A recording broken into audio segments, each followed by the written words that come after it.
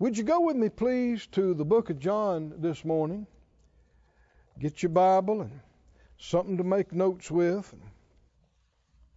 Not just making a note only about what you might hear me say, but the Lord is speaking to you individually as I'm speaking.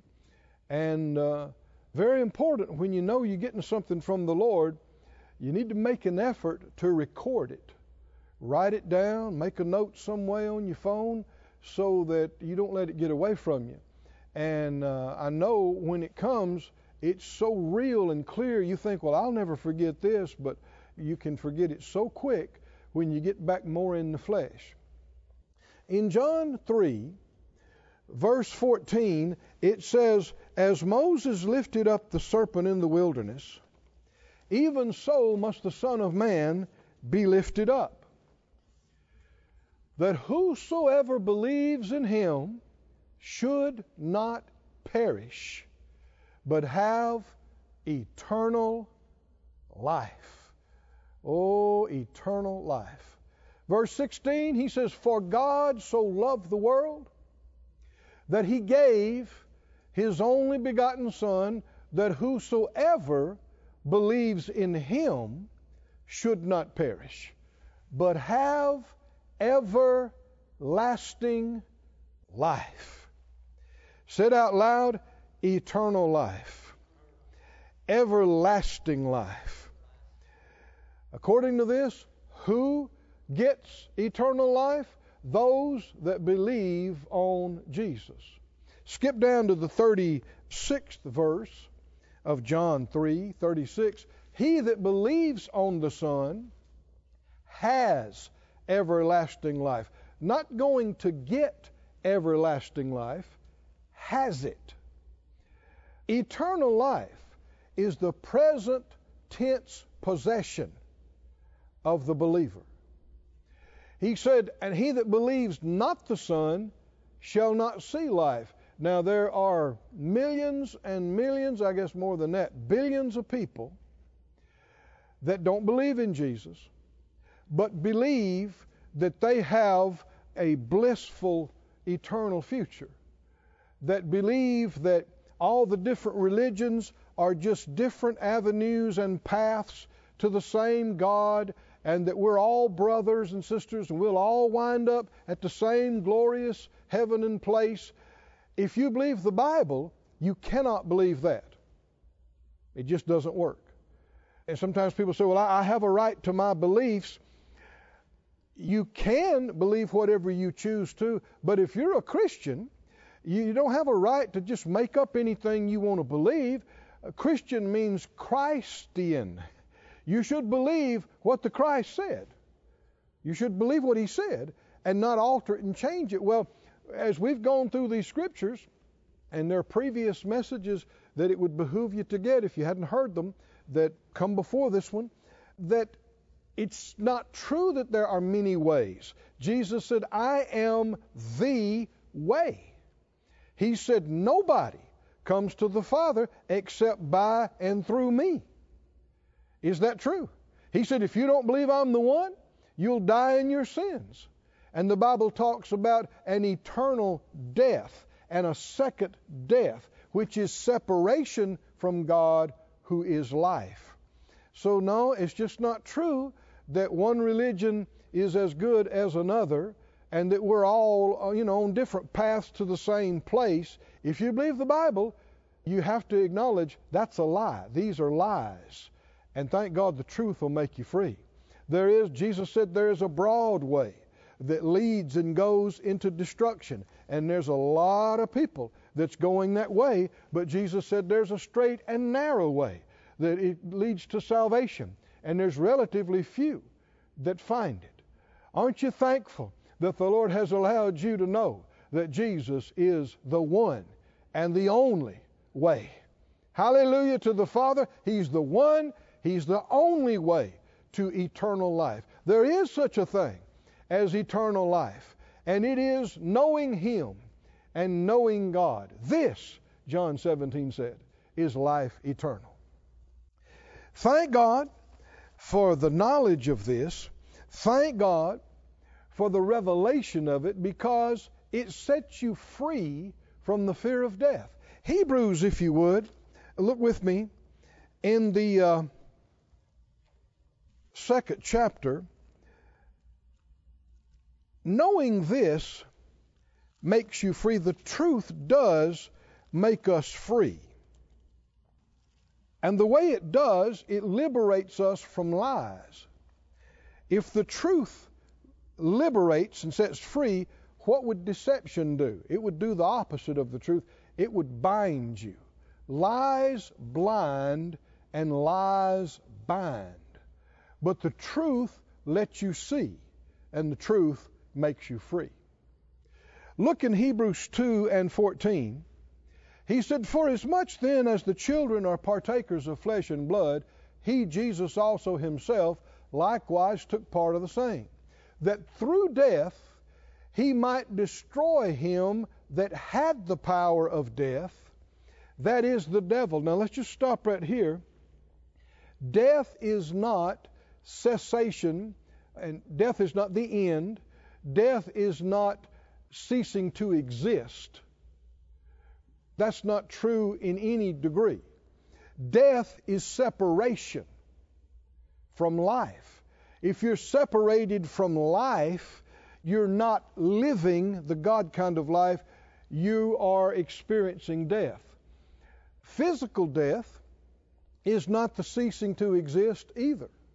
It's simply the separation of the spirit from the body. And according to the Word, the believer's body, even if it decomposes, even if it decomposed out in the desert and was never found, and the molecules were blown to the four corners, according to the Scripture, when the trumpet sounds, it's going to come back together and be changed and glorified and be reunited with the Spirit. So death is not the end for spirit, our soul, our body. It is separation of one from the other. And eternal death is separation from God, who is life. Eternal life is union and fellowship with God. The Bible said if we believe on Him, we'll never die. He said, verse 15, "And deliver them who through fear of death were all their lifetime subject to bondage." 1 John says fear has torment. It's torturous. It's vexing. And the root of all kind of fears is the fear of death, the fear of dying. Why? Because if you don't believe in God, you don't believe in eternal life, and you're not a believer, then you believe that when a person dies, that's irrecoverable loss. That's why people will say, "I'm so sorry for your loss." And what that means is they're thinking they are gone forever. They don't exist anymore. You'll never get to see them or hear them or be with them or talk to them. And very soon that's going to happen to you too. You're going to cease to exist. These are lies. If you believe the Bible, you can't believe that junk. It's not true. And for a believer, Paul said by the Spirit of God, for me to live is Christ, and to die is gain. Gain. Not loss. Gain. Everybody say gain. To depart and be with Christ is far better, he said, than being here. If that is real to us, then we stop fearing death. And we are liberated from all the shackles and chains and bondage and restrictions that come from the fear of dying. People say, well, what if I die? Let me help you out. The Lord tarries is coming just that much longer. You're going to die. Sometimes people say, something happened. They almost had a wreck or this or that. And they say, man, I almost died. Like they've dodged the bullet. Well, no, you're still going to die. Physically, if the Lord tarries is coming just a tiny bit.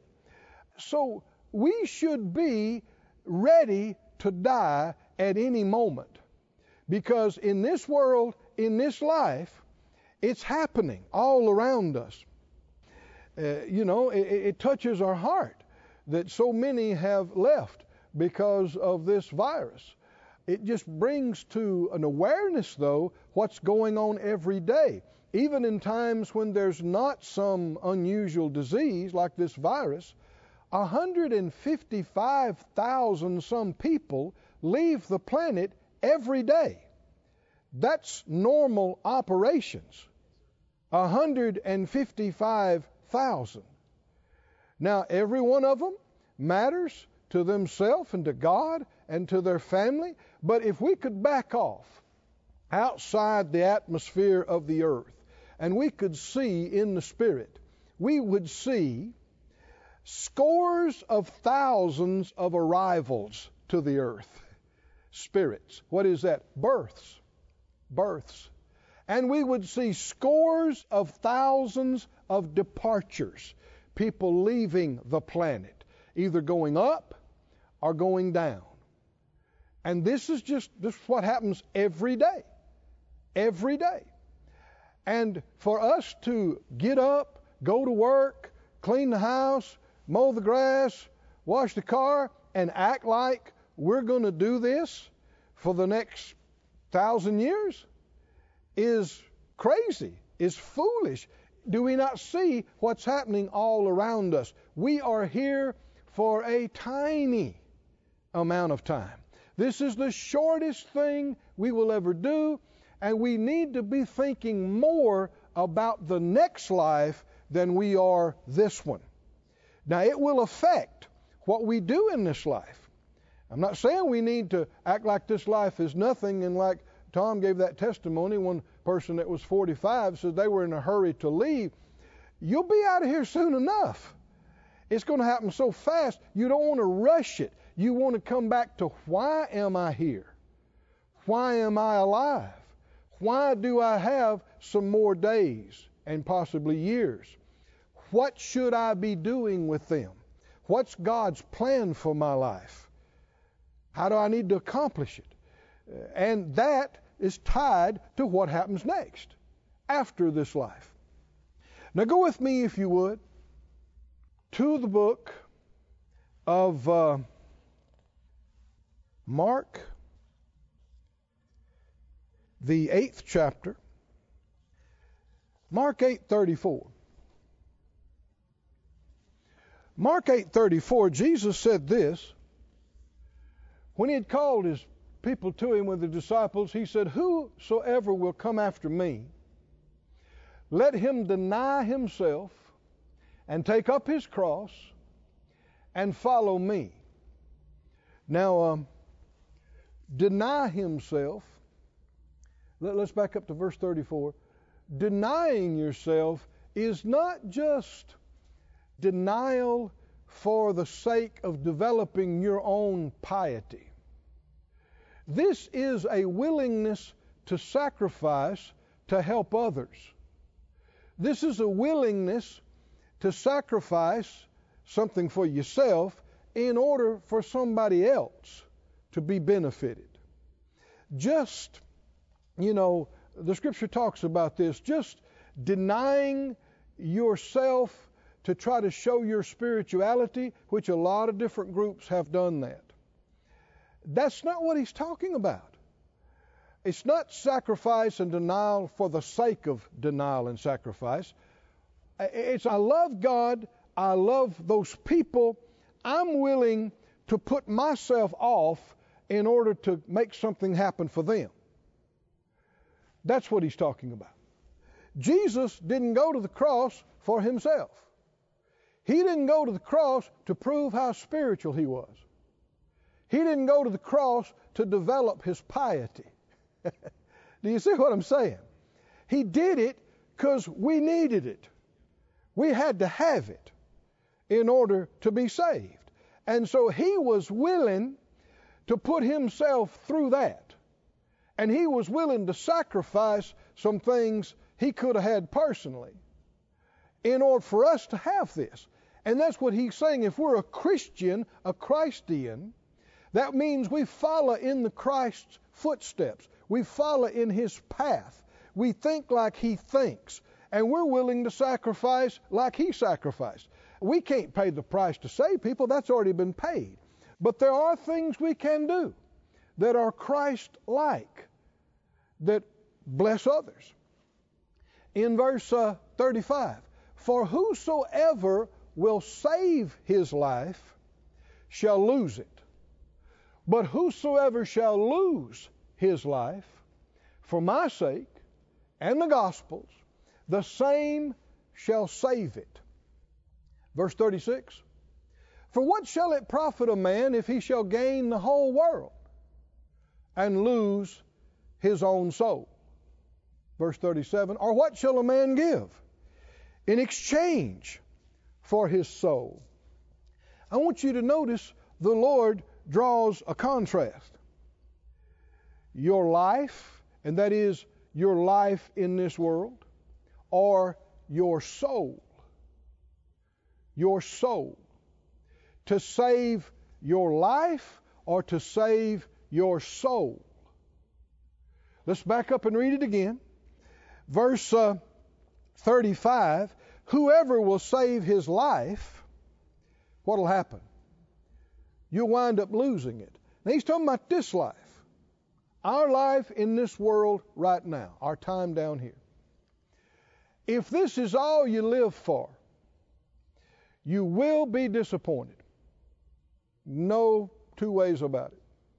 No matter how hard you work, no matter how much you plan, no matter what you do, your ideas and your dreams about your perfect life, about reaching your goals, about getting to where you can retire, where you can travel the world, where you can have the kind of houses and cars you want, where you can fish and play golf or whatever it is you want to do, and you have arrived, you got the perfect American dream or whatever it is, you will be disappointed.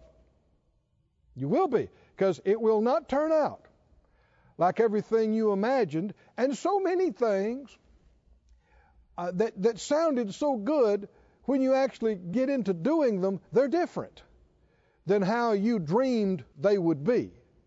You got fantasy and you got reality. They're not the same. And there's no way that a spirit being made in the likeness and image of the Creator can be satisfied with fallen, cursed stuff and a trivial, temporary thing. You just can't be. There's not enough money in the world. There's not enough stuff in the world. There are not enough accolades and, success in the world. You will be disappointed. And so you can work hard, and you'll find it slipping through your fingers. And you'll wake up and you realize, I'm old and I'm about to be out of here anyway. What did it matter? All this stuff I've done? So you'll lose it if all you live for is what's down here. But there's another way to live. If you will lose your life for my sake, Jesus said, and the gospel's, you'll save it. What does that mean? You don't live for your own personal gratification. You don't live to fulfill your own personal idea of the perfect life. You live a life of sacrificing what you thought you'd want for the moment in order to do what you believe God wants you to do.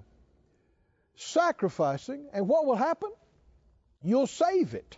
Verse 36. What profit is it to a man if he gains the whole world and lose his own soul? By being your own Lord, being your own Savior, living only for your own fulfillment, you can lose your soul doing that. You lose yourself. This life is temporary. Your soul is eternal. Which one's more important? Well, if all you know is this life and you have no faith, you don't believe in God, then everything is for these few days right now, and you'll wind up slipping through your fingers. You'll wind up losing it. He said, if he gains the whole world and loses his soul, what have you profited from this life? Verse 37. Or what will a man give in exchange for his soul? The scripture said in Luke 9:24, what is a man advantaged, 25 rather, if he gain the whole world and lose himself, or be cast away? Young's literal translation says it like this in verse 23. Verse 23, if anyone does come after me, let him disown himself and take up his cross daily and follow me. What is a man profited, having gained the whole world and having lost or having forfeited himself? Let's go over this again. You can save your life down here and lose your soul. Or you can forfeit trying to live your dream life down here without God and be willing to sacrifice and find life and save your soul. Which is more important, save your life or save your soul? It's not a trick question. Save your soul is the correct answer. Go to Psalm 39, please. Psalm 39:4. Don't let this get past you, child of God. This is so important. Don't go, oh yeah, I know, this life don't last forever, and I'm going to heaven, I got eternal life, praise God. That's all I need to know. So tell me something else I'm more excited about. Friend, if you're not excited about this, you don't understand what we're saying. This is life eternal, and it doesn't start later on. It's now. We have it now because of our new birth and faith in Jesus Christ. He said, Lord, make me to know my end and the measure of my days, what it is that I may know how frail I am. Behold, you have made my days as a handbreadth. A handbreadth is not from bottom to finger, it's straight across. A handbreadth is the width of your hand. And he said, that's how long my life is. He said, it's as nothing before you. Verily, every man at his best state is altogether vanity. Young's literal says it like this in verse 4. Cause me to know, O Jehovah, my end, and the measure of my days, what it is, that I know how frail I am. Cause me to know. Psalm 90, verse 12, you don't have to go there, but Psalm 90, verse 12 says, teach us to number our days, that we may apply our hearts to wisdom. Now you'll find many people, they don't want to think about dying. They don't want to think about how short their life is. It bothers them to bring it up. And that's a big problem. Because they're either not born again, they don't have eternal life, or they're not aware that they do have as a believer, and they're still gripped by the fear of death. But knowing how short your time is affects what you do today. It affects your remaining time. The devil is the master of distraction and delusion. He wants us to live down here in a dreamlike state, that we have all of this time left.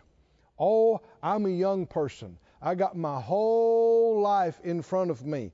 How much? Well, about that much. Well, I'm not that old. I'm middle-aged. I should still have a lot of years left. Do you? What if you got 40 more? How quick is that going to come and go?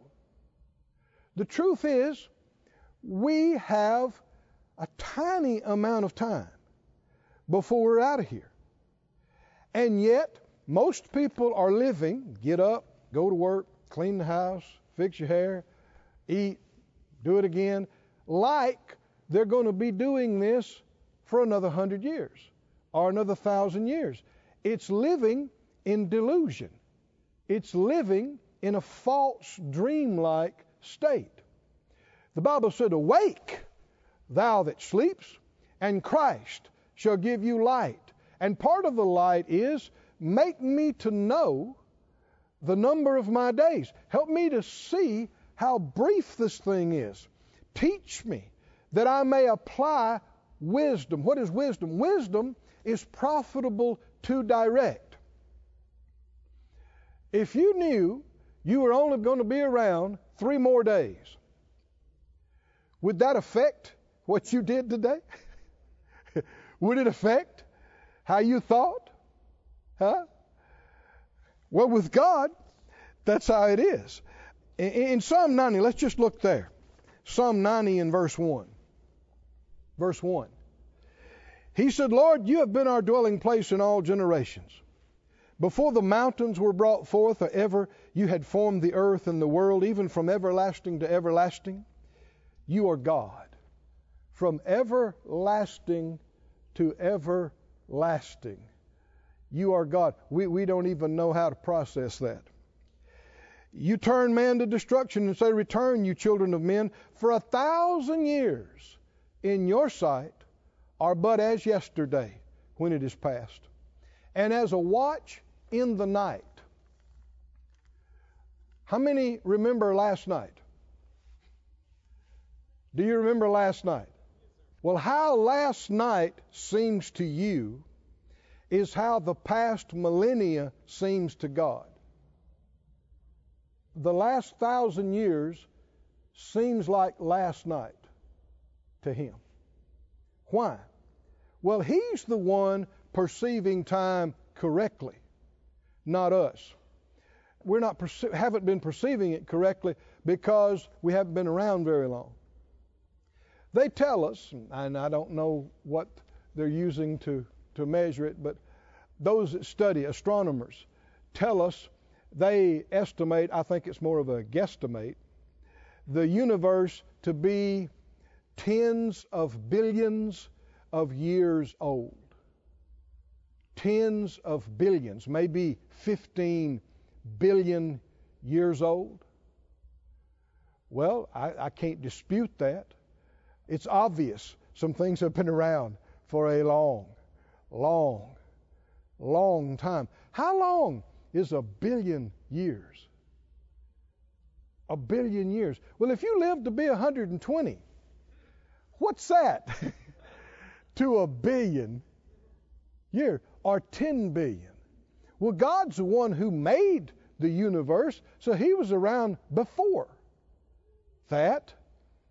No wonder He's called the Ancient of Days. Whew, the Ancient of Days, from everlasting to everlasting.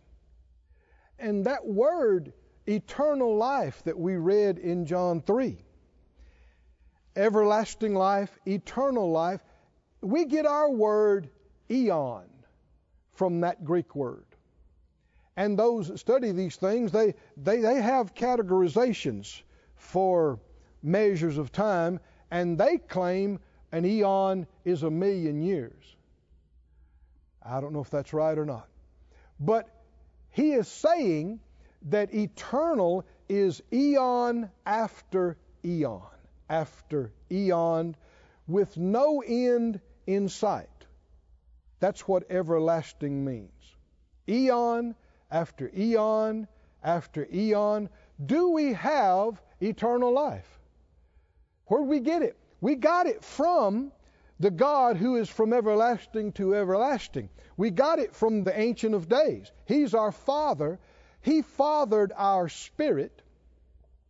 We sinned, and death came and separated us from life, but thank God, because of Jesus, we have received eternal life and been washed and restored to fellowship, reconciled to Him, never to be separated from eternal life again. Nothing can separate us from the love of God and from the life of God.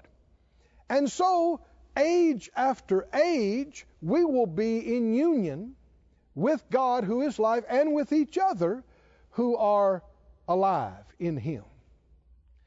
So if I'm going to exist for another 1,000,000 years and another 1,000,000,000 years and another 1,000,000,000,000 years, how will I see this 100 years back here? A lot of people, it's 50 years, it's 60, 70. It is a drop in the bucket. It is the tiniest thing we will ever do, time-wise. Now, that doesn't mean it's not important, because the decisions we make in this life determine our destiny, whether we believe or don't believe. And what we do with it determines our reward. Now, our righteousness is not based on our works and what we do in this life. It's based completely on what Jesus has done. But our reward is based on what we do in this life. I mean, the Lord talking to the churches in the book of Revelation. These are New Testament, born-again churches. He said He's going to reward them and us according to your works, according to what you did. The Bible said in Colossians, we should set our mind on things above, not on things beneath. I've heard people say they're too heavenly minded to be any earthly good. That's not true. That cannot be. Now, you can be goofy minded. You can people call a lot of stuff spiritual that's got nothing to do with God and nothing to do with spiritual. But you cannot be truly heavenly minded and that make you no earthly good. Do you think Jesus was no earthly good? How heavenly minded was He? He said, I didn't come from heaven. I didn't come down to do my own will, but the will of Him that sent me. I mean, every other phrase is the Father this and the Father that. The Father, the Father. I only do those things that please Him. Where's the Father? In heaven. And He's conscious and aware of heaven and the mandate and the kingdom. Did that make Him effective and powerful in the earth? Was He aware? He was there for a very, very short time, less than 40 years. He was here. He knew, I'll be out right away. But there's a job to do. There's a mission to accomplish. Can you say amen? Thank God for the mission. He said, teach us, verse 12, to number our days that we may apply our hearts to wisdom. Let's pray that prayer out loud. Say, Father God, open my eyes, cause me to know my end, the measure of my days, how frail I am. Teach me to number my days and give me wisdom how to best spend my remaining time, my remaining opportunities. Help me to redeem it fully and not lose or waste any of it going forward. I ask for this in Jesus' name. Amen. Praise God. Praise God. I'll soon be out of here, and so will you. Soon and very soon. We need to be ready to go right now. This world's a dangerous place. Have you found that out yet? I mean, there's enough stuff in the air, in the atmosphere, in the soil, in the food you eat, in the stuff you drink. There's enough stuff everywhere to kill you 10,000 times every day. It's only by the grace of God that we are sustained and kept. But we're not going to be here for centuries. So why am I here? How much longer am I here? That long. Okay, I should be thinking about getting done what I need to get done before I get out of here, because I am soon and very soon out of here. Shouldn't I? James 4:13. This is New Testament, James 4:13. Go to now, you that say today or tomorrow we'll go into such a city We'll continue there a year. We'll buy and sell and get gain. We'll make money. We'll get profit. He said, whereas you know not what shall be on the morrow. For what is your life? It's even a vapor, a mist, that appears for a little time and then vanishes away. For you ought to say, if the Lord will, we'll live and do this or that. But now you rejoice in your boastings. All such rejoicing is evil. Therefore to him that knows to do good and does it not, to him it is sin. See, this is what he's talking about. Living your life only for your own desires and fulfillment with no acknowledgement of God or no interest in His plan or His kingdom.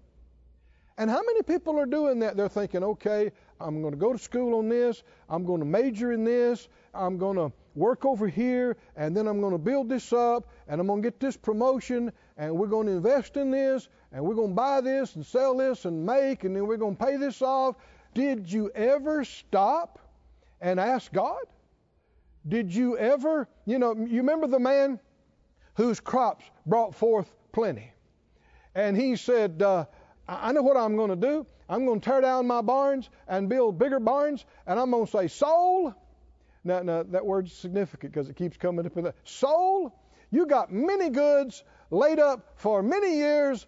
Eat, drink, be merry, have a good time. In other words, you got it made. You got it made. And he said, then the Lord spoke to him and said, you fool. This night your soul will be required of you. That word soul again. And whose shall those things be that you laid up? That's what he's talking about. Making your plans, doing your things with not a thought about God or eternity. That is a fool's mentality. That is a fool's plan. Acting like there's no eternity. Acting like this life is all there is. We're not going to do that, are we? By the grace of God, we're not going to do that. He said, you should check on the will of God because your life is a vapor. Your life is a mist. Just a little mist. Have you ever seen a morning mist? How long does it last? There it is, and then you get busy doing something, you come back and go, well, where's that mist? Well, it's gone. Sun brightened up. It's gone. That's our life. That's our whole lifespan on this earth. Look with me, please, in the book of John. Thank you, Lord. Aren't you thankful that the Lord has allowed us to see and understand some things so that we're not just living in this life only? John 12 and 23, Jesus said, the hour has come that the Son of Man should be glorified. Verse 25, he that loves his life shall lose it. You know, the Scripture told us, don't love the things that are in the world.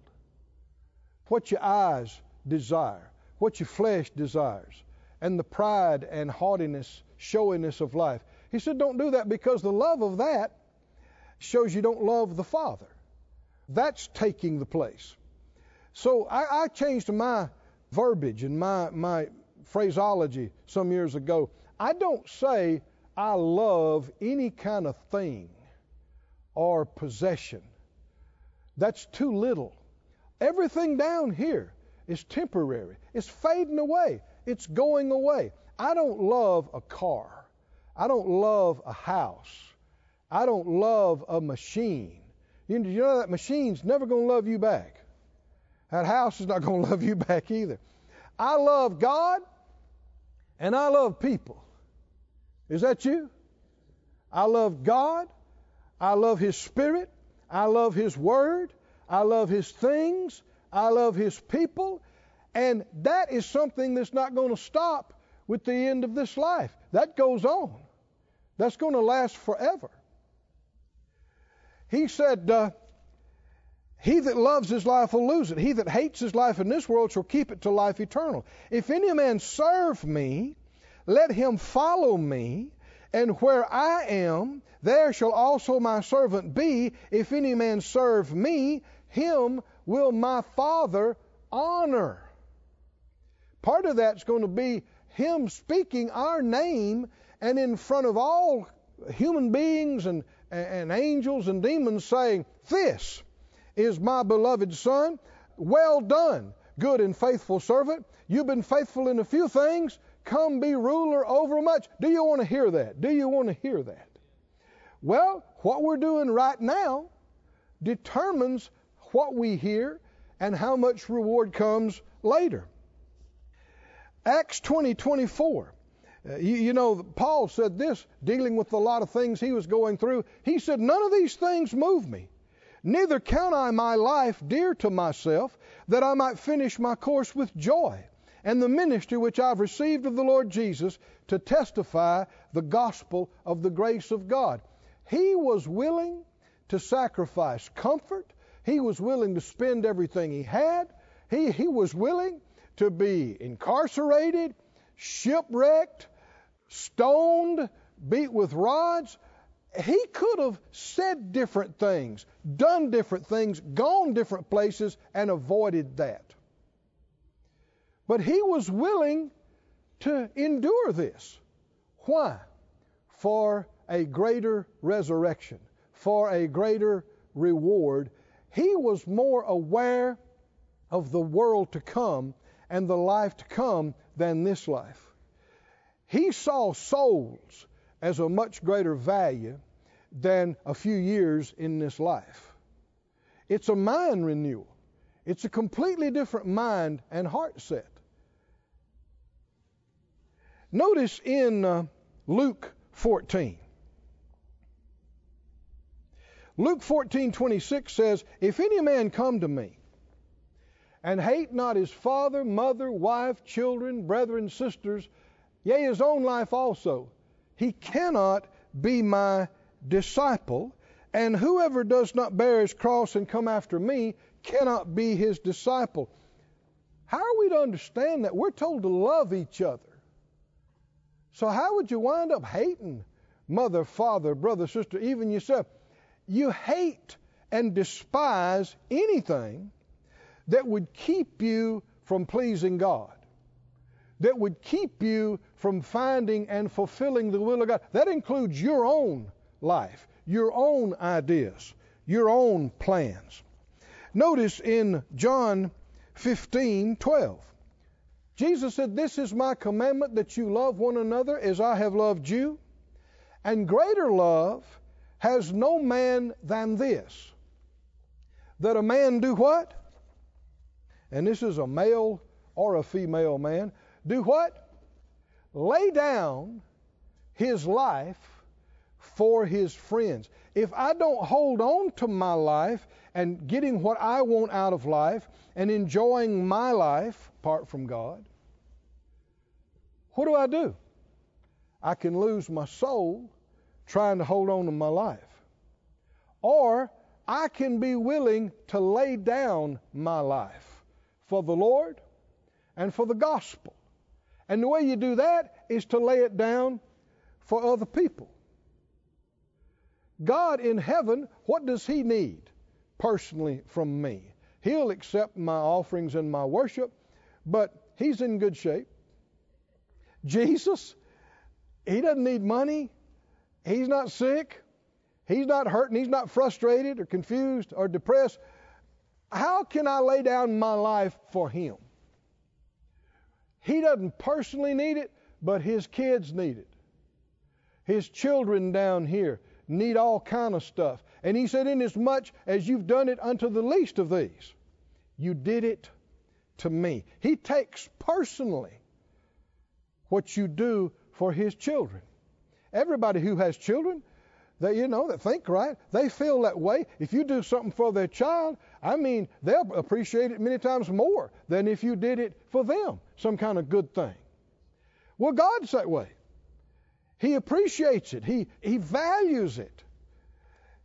Not living my life just for me, but laying it down for Him, being willing to put myself on the back burner, being willing to wait on my stuff, and see that God's will is done. What's His will? He's not willing that any should perish. He wants people's needs met. He wants people saved. He wants people restored, back in fellowship with Himself. He wants them healed, delivered. Who does He use to accomplish these things? He uses His body. We are His hands. We are His feet. Somebody say, thank you, Lord. 1 John 3, look at this in verse 14. 1 John 3:14. He said, we know that we have passed from death unto life. And this is this eternal life. How? Because we love the brethren. He that loves not his brother, he's abiding still in death. What is death? This is separation from God. Verse 15, whoever hates his brother is a murderer. And you know that no murderer has eternal life abiding in him. Because when we're born again and we receive eternal life, the love of God is shed abroad in our hearts by the Holy Spirit. Verse 16, hereby perceive we the love of God, because He laid down His life for us. We ought to lay down our lives for the brethren. This is how we know that we have eternal life, that we're truly born of God, and that the reality of this eternal life has set us free from the fear of death. See, if you think this life is all there is, especially as you get older and you see your time running out, you'll get desperate to get what you thought you wanted in this life. You'll get desperate about, I'm getting older, I don't have this yet. I'm getting older and I haven't experienced this yet. I don't want to miss out. I don't want to miss out. You only live once. And see, that's not right. That's not right. For the believer, you only die once. The believer, it's not you just live once, you live forever. And when you realize this, and that all the natural, temporary things down here, they don't have eternal value and significance. What if you missed out on a few things down here? It won't matter at all as the centuries go by and you're experiencing complete glory with God and His people. But if I have been born again, if I have received eternal life, I've also received the love of God. That love has been shed abroad in my heart by the Holy Spirit, and my nature inside is the very nature of the Christ and of the Father, who is the greatest givers of all. And my desire will be to help somebody else. My desire will be so strong, and the love in your heart so strong, that you're willing to sacrifice something yourself. You're willing to miss out on something yourself. You're willing to wait on something yourself. You're willing to lay down your life for your brother, for your sister. And in so doing, you're laying down your life for God. And Jesus said, you do that, and you'll find your life. You'll keep your life.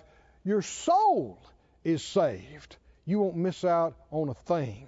Hallelujah. Throughout eternity, in the ages to come, He's going to reveal and disclose to us, manifest to us, the exceeding riches of His grace. Can you say amen? Man, when you believe this, when you see this, it will make you shout. Stand up if you would. Glory be to God. Glory be to God. Oh, somebody say, glory be to God. Glory be to God. Glory be to God. Put on the screen for 2 Timothy 4 and 16. Well, back up to verse 13. I'm rushing too quick. 2 Corinthians. I said the wrong thing, didn't I? 2 Corinthians 4:13 is what I was trying to say. We having the same spirit of faith, according as it is written, I believed, therefore have I spoken. We also believe and therefore speak, knowing that he which raised up the Lord Jesus shall raise up us also by Jesus, and shall present us with you. Did the Father raise Jesus from the dead? Then according to the Bible, those that believe in him, they will be raised up also. Say it out loud, he'll raise me up too. He'll raise me up too. Verse 15, for all these things are for your sakes, that the abundant grace might through the thanksgiving of many redound to the glory of God. For which cause we faint not.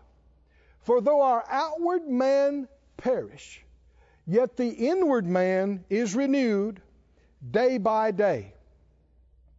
The inward man is not wearing out, is not aging and growing older, only developing, and is being renewed every day. For our light affliction, which is but for a moment. Everybody say, just for a moment. It works for us a far more exceeding and eternal weight of glory. I've said this not too long back, but it'll bear repetition. Brother Jesse Duplantis relates an experience that he had of the Lord of being caught up to heaven. And among other things, he said he met Paul. Paul, who penned these epistles. He said he met him and talked to him. And he said, Paul said, would you do something for me? He said, oh yes. He said, would you tell the people this phrase right here? And see, God used him to pen this.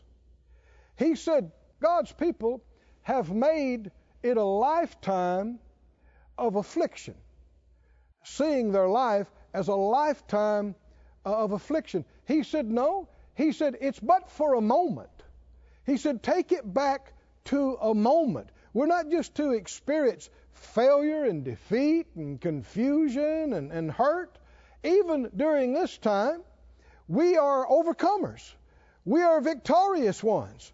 The joy of the Lord is our strength, and the peace of God passes all understanding, and all difficulty and all challenge He calls light affliction, and it is but for a moment. Everybody say, but for a moment. But for a moment. And if we're obeying God, and if we're willing to sacrifice and even lay down our lives for God and the brethren, it's working for us a far more exceeding and eternal weight of glory. Do we have any great things to look forward to past this life?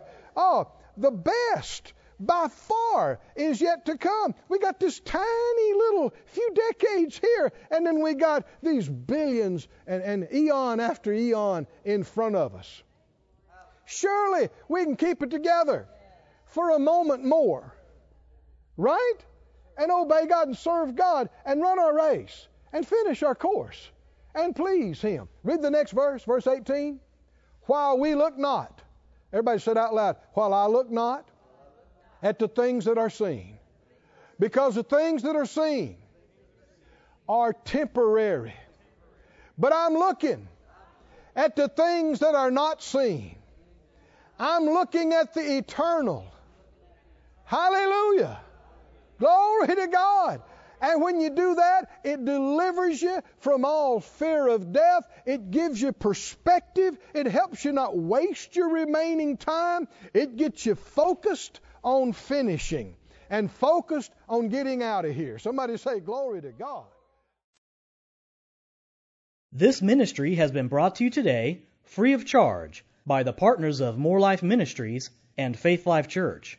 If you would like to help send this word to others at no charge, you can become a word sender today. For more information, visit our website at morelife.org.